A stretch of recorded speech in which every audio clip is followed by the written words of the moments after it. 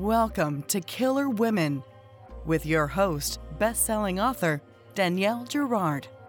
The Killer Women Vodcast is pleased to be a part of the Authors on the Air Global Radio Network. To learn more about Danielle and her books, visit her at www.daniellegirard.com, and to access all of our vodcasts, go to youtube.com/Authors on the Air. And now, Danielle's next killer woman. Hello and welcome to Killer Women Podcast. I'm your host, suspense author Danielle Girard, and my guest today is Audrey J. Cole. Audrey is a USA Today best-selling thriller author. She resides in the Pacific Northwest with her husband and 2 children. Before writing full-time, she worked as a neonatal intensive care nurse for 11 years. Her 8th book, The Final Hunt, was released on June 7th, and it is a fabulous read. Welcome, Audrey. Thank you so much. It's so fun to be here. It's very exciting. Thank you. I'm so happy to have you. So before we dig in, can you give readers a little bit of the story behind The Final Hunt? Yes. So in The Final Hunt, Cameron is a dentist in Seattle, and the story starts out with her grieving the loss of her husband after he's been attacked by a bear on a hunting trip. And as she's sort of poring over old photos of them together, missing him, she stumbles upon these horrific crime scene photos and discovers that John, her late husband, was a serial killer. And that's chapter 1. Yes, it's quite a start. It's a very, yes. Yes. Yes. So then she... And then her life, it kind of unravels from there. So she really starts out, we meet her in this crisis moment. And the more she starts to learn, she realizes that the police knew about this. She thought she was going to go hand this information to them and that they would have been as shocked as she was, but it turns out that they had been investigating her husband for a very long time before the attack. And she just kind of continues to stumble upon more and more secrets as the book goes on. And we also learned toward the beginning that Cameron also had some secrets of her own that we get to uncover as the story goes along.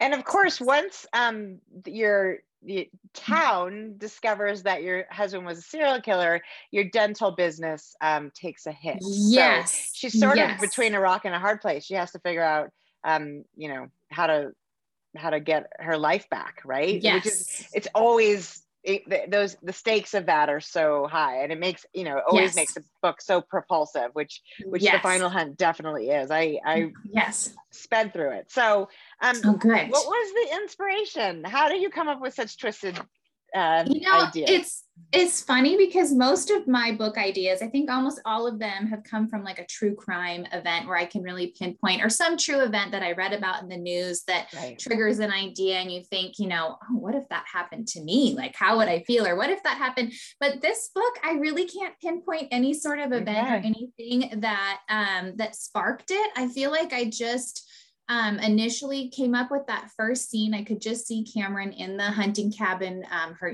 late husband's hunting cabin, where she's there and the snow's coming down outside, and she's looking over their honeymoon photos, and then discovering that this man that she'd been married to for nearly a decade was not at all the man that she thought he was. And I think that just the thought of that just kind of creeped me out. And then the rest of the story kind of came after that. But just that idea, I think of like, how well do you really know someone? Like, how, what if you were married to someone or super close to someone and you learned that they had these deep, dark secrets that you just knew nothing about? Yeah. And I think that would, I can't imagine much worse than maybe if your child was a serial killer, it would be worse. But if your husband, like, that you'd had, a life with, no. It's a great premise. It's super creepy. And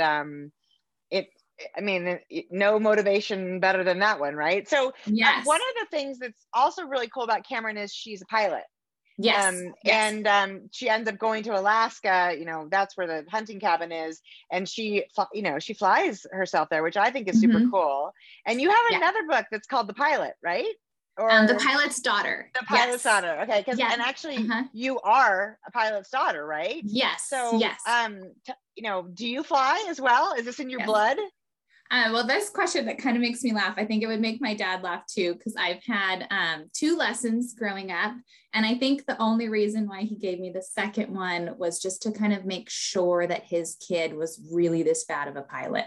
And I was. They were both horrendous. It was like, I don't know why he gave me that. I think we were both terrified when he gave me both lessons, but I think he just needed to make sure. And then it was like, yep, okay, definitely not for you. But he is a great resource to me writing plane scenes. And I do really enjoy that aspect and getting to make my characters pilots. And I think for me, maybe it's my way of sort of getting to, envision myself as a pilot without like endangering myself and anyone else and on everybody board. else. Yeah. I feel that way about medicine. I like to pretend I'm a doctor, but only in a book. So it's kind of the best of both worlds. Yes. And is your dad a physician? Yes. So you have that kind of connection. Yeah. That's cool. Exactly. It is. It's really fun. And it's, and it does feel vicarious. And I think it's real, like a woman pilot. I know there's obviously tons of women pilots, but it's always really, to me, those kind of added details make Cameron more badass than she, you know what I mean? It's an extra layer of her, because also we don't really think of dentists as being pilots generally. It's not a lot of, it's not like that's her job, right? Yes. And I think it helps her when she has to transition into this sort of, vigilante world and go up to Alaska and find out, what was going on with her husband. It does work in her favor for that, being able to have a little more skills than, because she has to fly herself there, and then she has to fly up there too. There's some stuff that happens where she's, without ruining anything, she has to pilot a plane up there too. Okay, so the book is set. They lived in the Pacific Northwest, which is also where you live. But the book takes us to sort of the far reaches of Alaska. And I know you did research for this book because I saw some of those pictures. So tell us about that. Yeah, that was really fun. I feel like Alaska for me has just always been really fascinating. It just seems so vast and beautiful and almost a little foreign, like to the rest of the lower 48. Just, it's just got so many things in wildlife that just seem, I don't know, so much bigger and scarier and stuff that we have down here, and also really beautiful. So I was excited to be able to, do some research and have that be for my book, but I also just really enjoyed it too. I know. So I had sort of, I knew some people. I was trying to figure out when I was writing this book, like, where is she going to go up in Alaska? It would be really remote and isolated and just really unique. And I knew some people that they'd lived in Tok, which is a town about like 1,300 people, and it's on the Alaska Highway, sort of between Anchorage and Fairbanks. It's pretty much one of the only kind of main stops, but it's so small, and it's just a really unique place. It's set with the Alaska Range behind it, and they've just got a little town center. They've got the Alaska State Troopers there. And it just kind of fascinated me, just the uniqueness of it, the remoteness. It just felt like that would be a perfect place for a thriller. And also, I just felt like if someone was trying to get away from something, that town just seems like it would be the perfect kind of a dark setting. So I started kind of, looking at maps and making calls up there to organizations. And then I think the farther I got into writing the book, I was like, I have to go up here. I have to, it's just so different from where I live. I was like, I need to walk around the town and stuff. So my husband and I flew into Anchorage and drove. It was almost 6 hours. And I was shocked at I guess this is just my naive, shocked at how much, like it was really cool to drive it, because I think it's one thing to look on like Google Maps, but to actually go and drive and to see there was really hardly any civilization. Like once we got out of Wasilla for like 5 more hours, it's just wilderness, huge mountains and beautiful some glaciers. And so it made me realize like how really remote this place was and how great of a setting I think that is. My husband and I, when we were newly married, we had poorly chosen vehicle, a Honda Accord without even it only had a donut spare.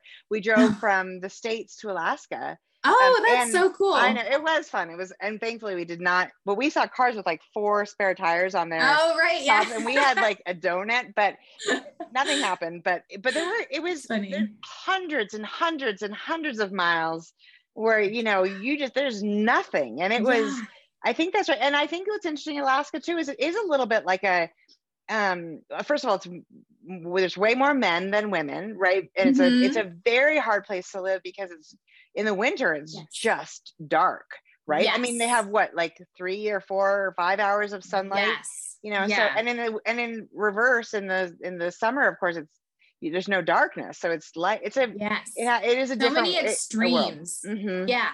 Exactly. So I loved it. I love the experience of it. I think it is kind of one of those places there's really, I'm sure parts of, Russia are like that, but there's not a lot of that kind of thing anywhere else in the United States anyway. Yes. So that is fun that you got to go there.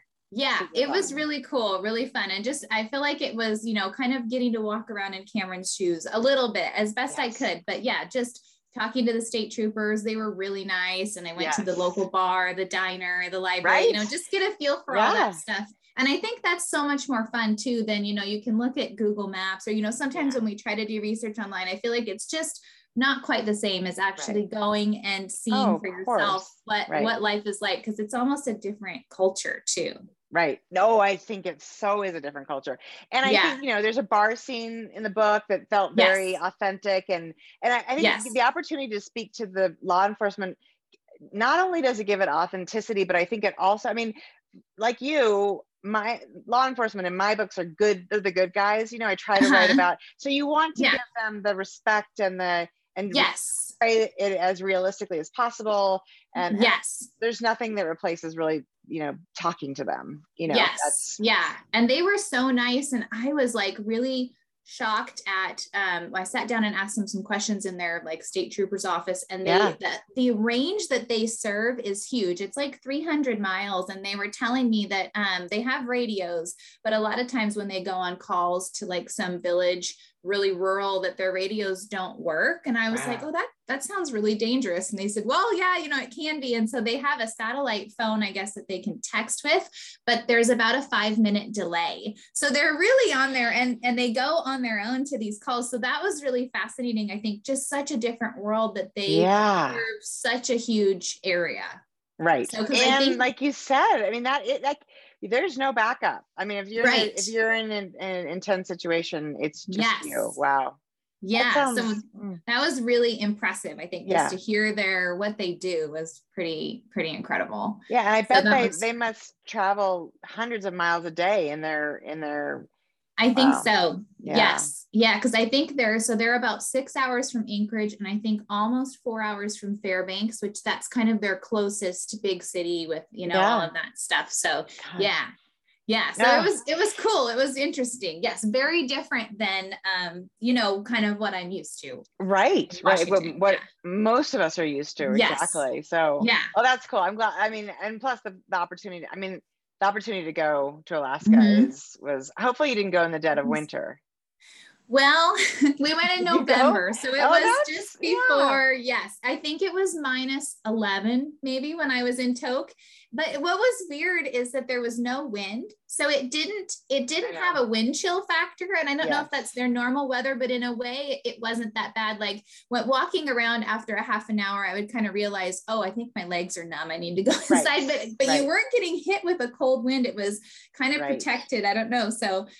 Well, it's not as damp. Like where you live, it's damp, and that always makes you feel colder. I think. So it was a different cold. So that was interesting. And my book takes place, it's kind of, I think it's January, February, if I'm remembering right. So it was kind of good that there was some snow, but I think we hit it before like really heavy winter was setting in, because it was, just a little snow on the ground. It was, to them, it was probably, just a nice balmy, mild fall. Yeah.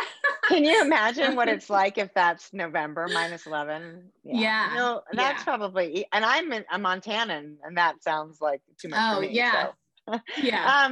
So you also have a background as in the neonatal intensive care unit. So that brings, that must bring a whole nother sort of richness to your books. Can you tell us, well, first of all, that's an incredible job and it can't have been very easy. Thank you. Yeah, I did really love it. I felt really fortunate to be able to work in that area of nursing. It was definitely really cool and rewarding. Yeah, it was really great. Yeah. And then in terms of sort of speaking to when there's like, when you're killing someone, for instance, yes, where to put the knife and does that sort of medical background help? Yes, I think it does. And I feel like I still do a lot of research with the whole sort of forensic medicine part, when you're writing about an autopsy scene or medical examiner, or like you said, a murder scene. But I do feel like it helps my understanding maybe go a little bit quicker. Having that medical background is definitely a help. And so I feel like most of my research for my books ends up being probably not medical related. And with The Final Hunt, that was really fun. I don't know about you, I feel like it's so much more fun to talk to somebody who's an expert in what you need to know, versus Googling things. And so I had a lot of fun. I talked to a wolf expert for a couple hours and the state troopers in Alaska. And my editor grew up in Wisconsin riding snowmobiles and ice fishing. And so I kind of used him as my consultant for some of that stuff, which was, so that was really fun. And I have there's a Seattle homicide detective who's helped me with all my books. And so that's kind of fun too, to check in with him and to see. That's amazing. Having those resources is so, Yeah. So and so that's really great. And he even reads my books. And so afterwards, sometimes he'll say, that's a captain, not a detective or whatever. So I feel like each book I'm getting, which is great. I get a little bit better. So that's and cool. This is your 8th book. So you're you're not a baby newbie anymore. But you're, so tell us, if, I imagine, sorry, my little thing keeps flying out. I feel like a fair number of our listeners are sort of interested in the process of, getting published and going through that, and how many, how many books did you have to, write before you got your first one published? And tell us a little bit about your journey. I think, so my first book was definitely the hardest to write, which maybe that's for all of us. It took the longest. And then, and so I did a lot of learning about, the craft of writing and creative writing during that process. Sort of as I was writing that book, I went to a conference, got an editor. So that was great. I feel like I learned a ton writing that first book.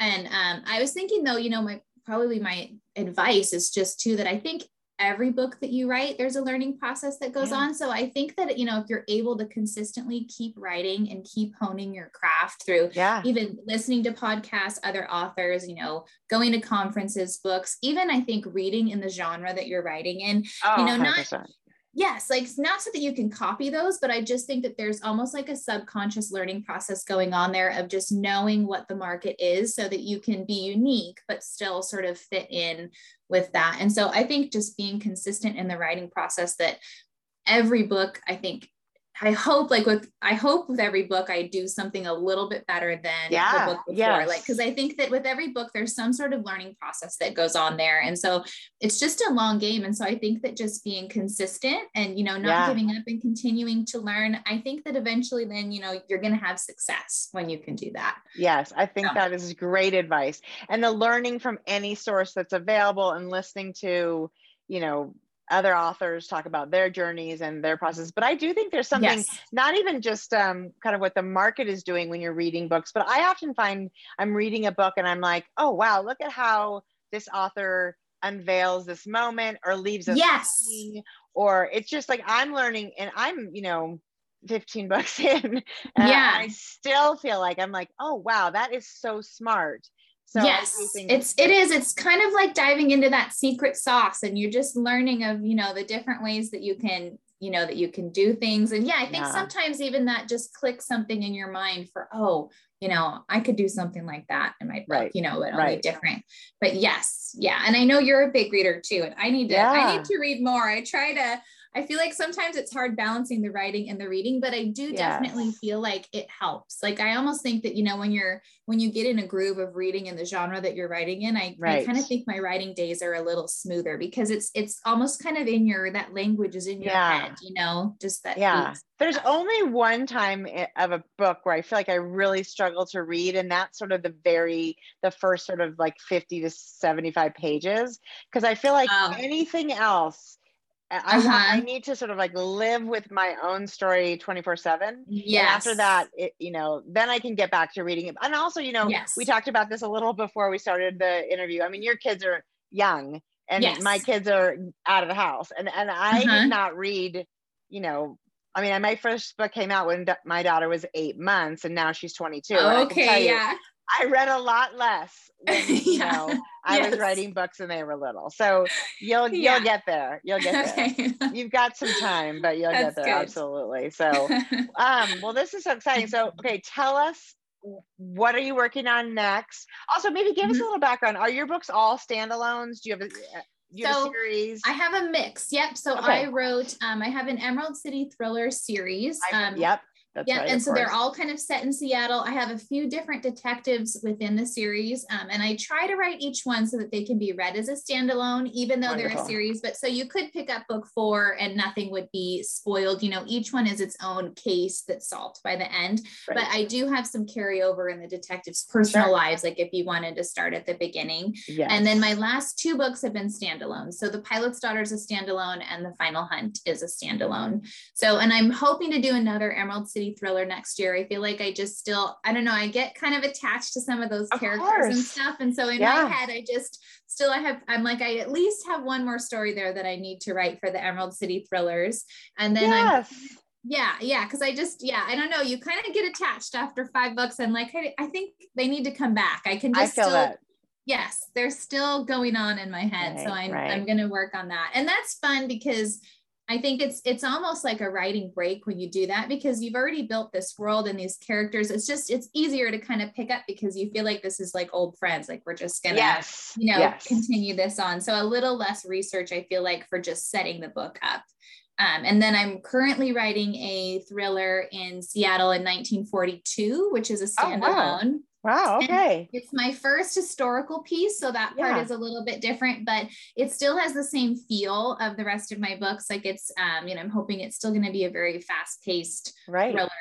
And so that's been really fun to do that. And I'm excited for that book coming out. And the research for that has been really interesting too, which is different than my other books. So I'm hoping I think I'm at about 50,000 words on that one. So getting close, about 3/4 of the way of the draft, and then we'll go through. But so that's been fun. Like that's been definitely like, it feels like a different world that I've immersed myself into that. And so that's cool. And do you think that book will be out this year or early next year? Probably next year. Yeah. Yes. I know I feel like it's taking me a little longer, and maybe it's the pandemic that made everything a little, but of course you had kids at home, which would have made everything a whole different ball game. So, but and I'm trying to, I feel like I used to really rush to get the book out, and now I almost try to work a little more ahead so that you can have more time to plan everything out and your launch and get everything going the same. So I'm trying to kind of do, and I think that's more of like a traditional publishing model too, where you have time to get some reviews out and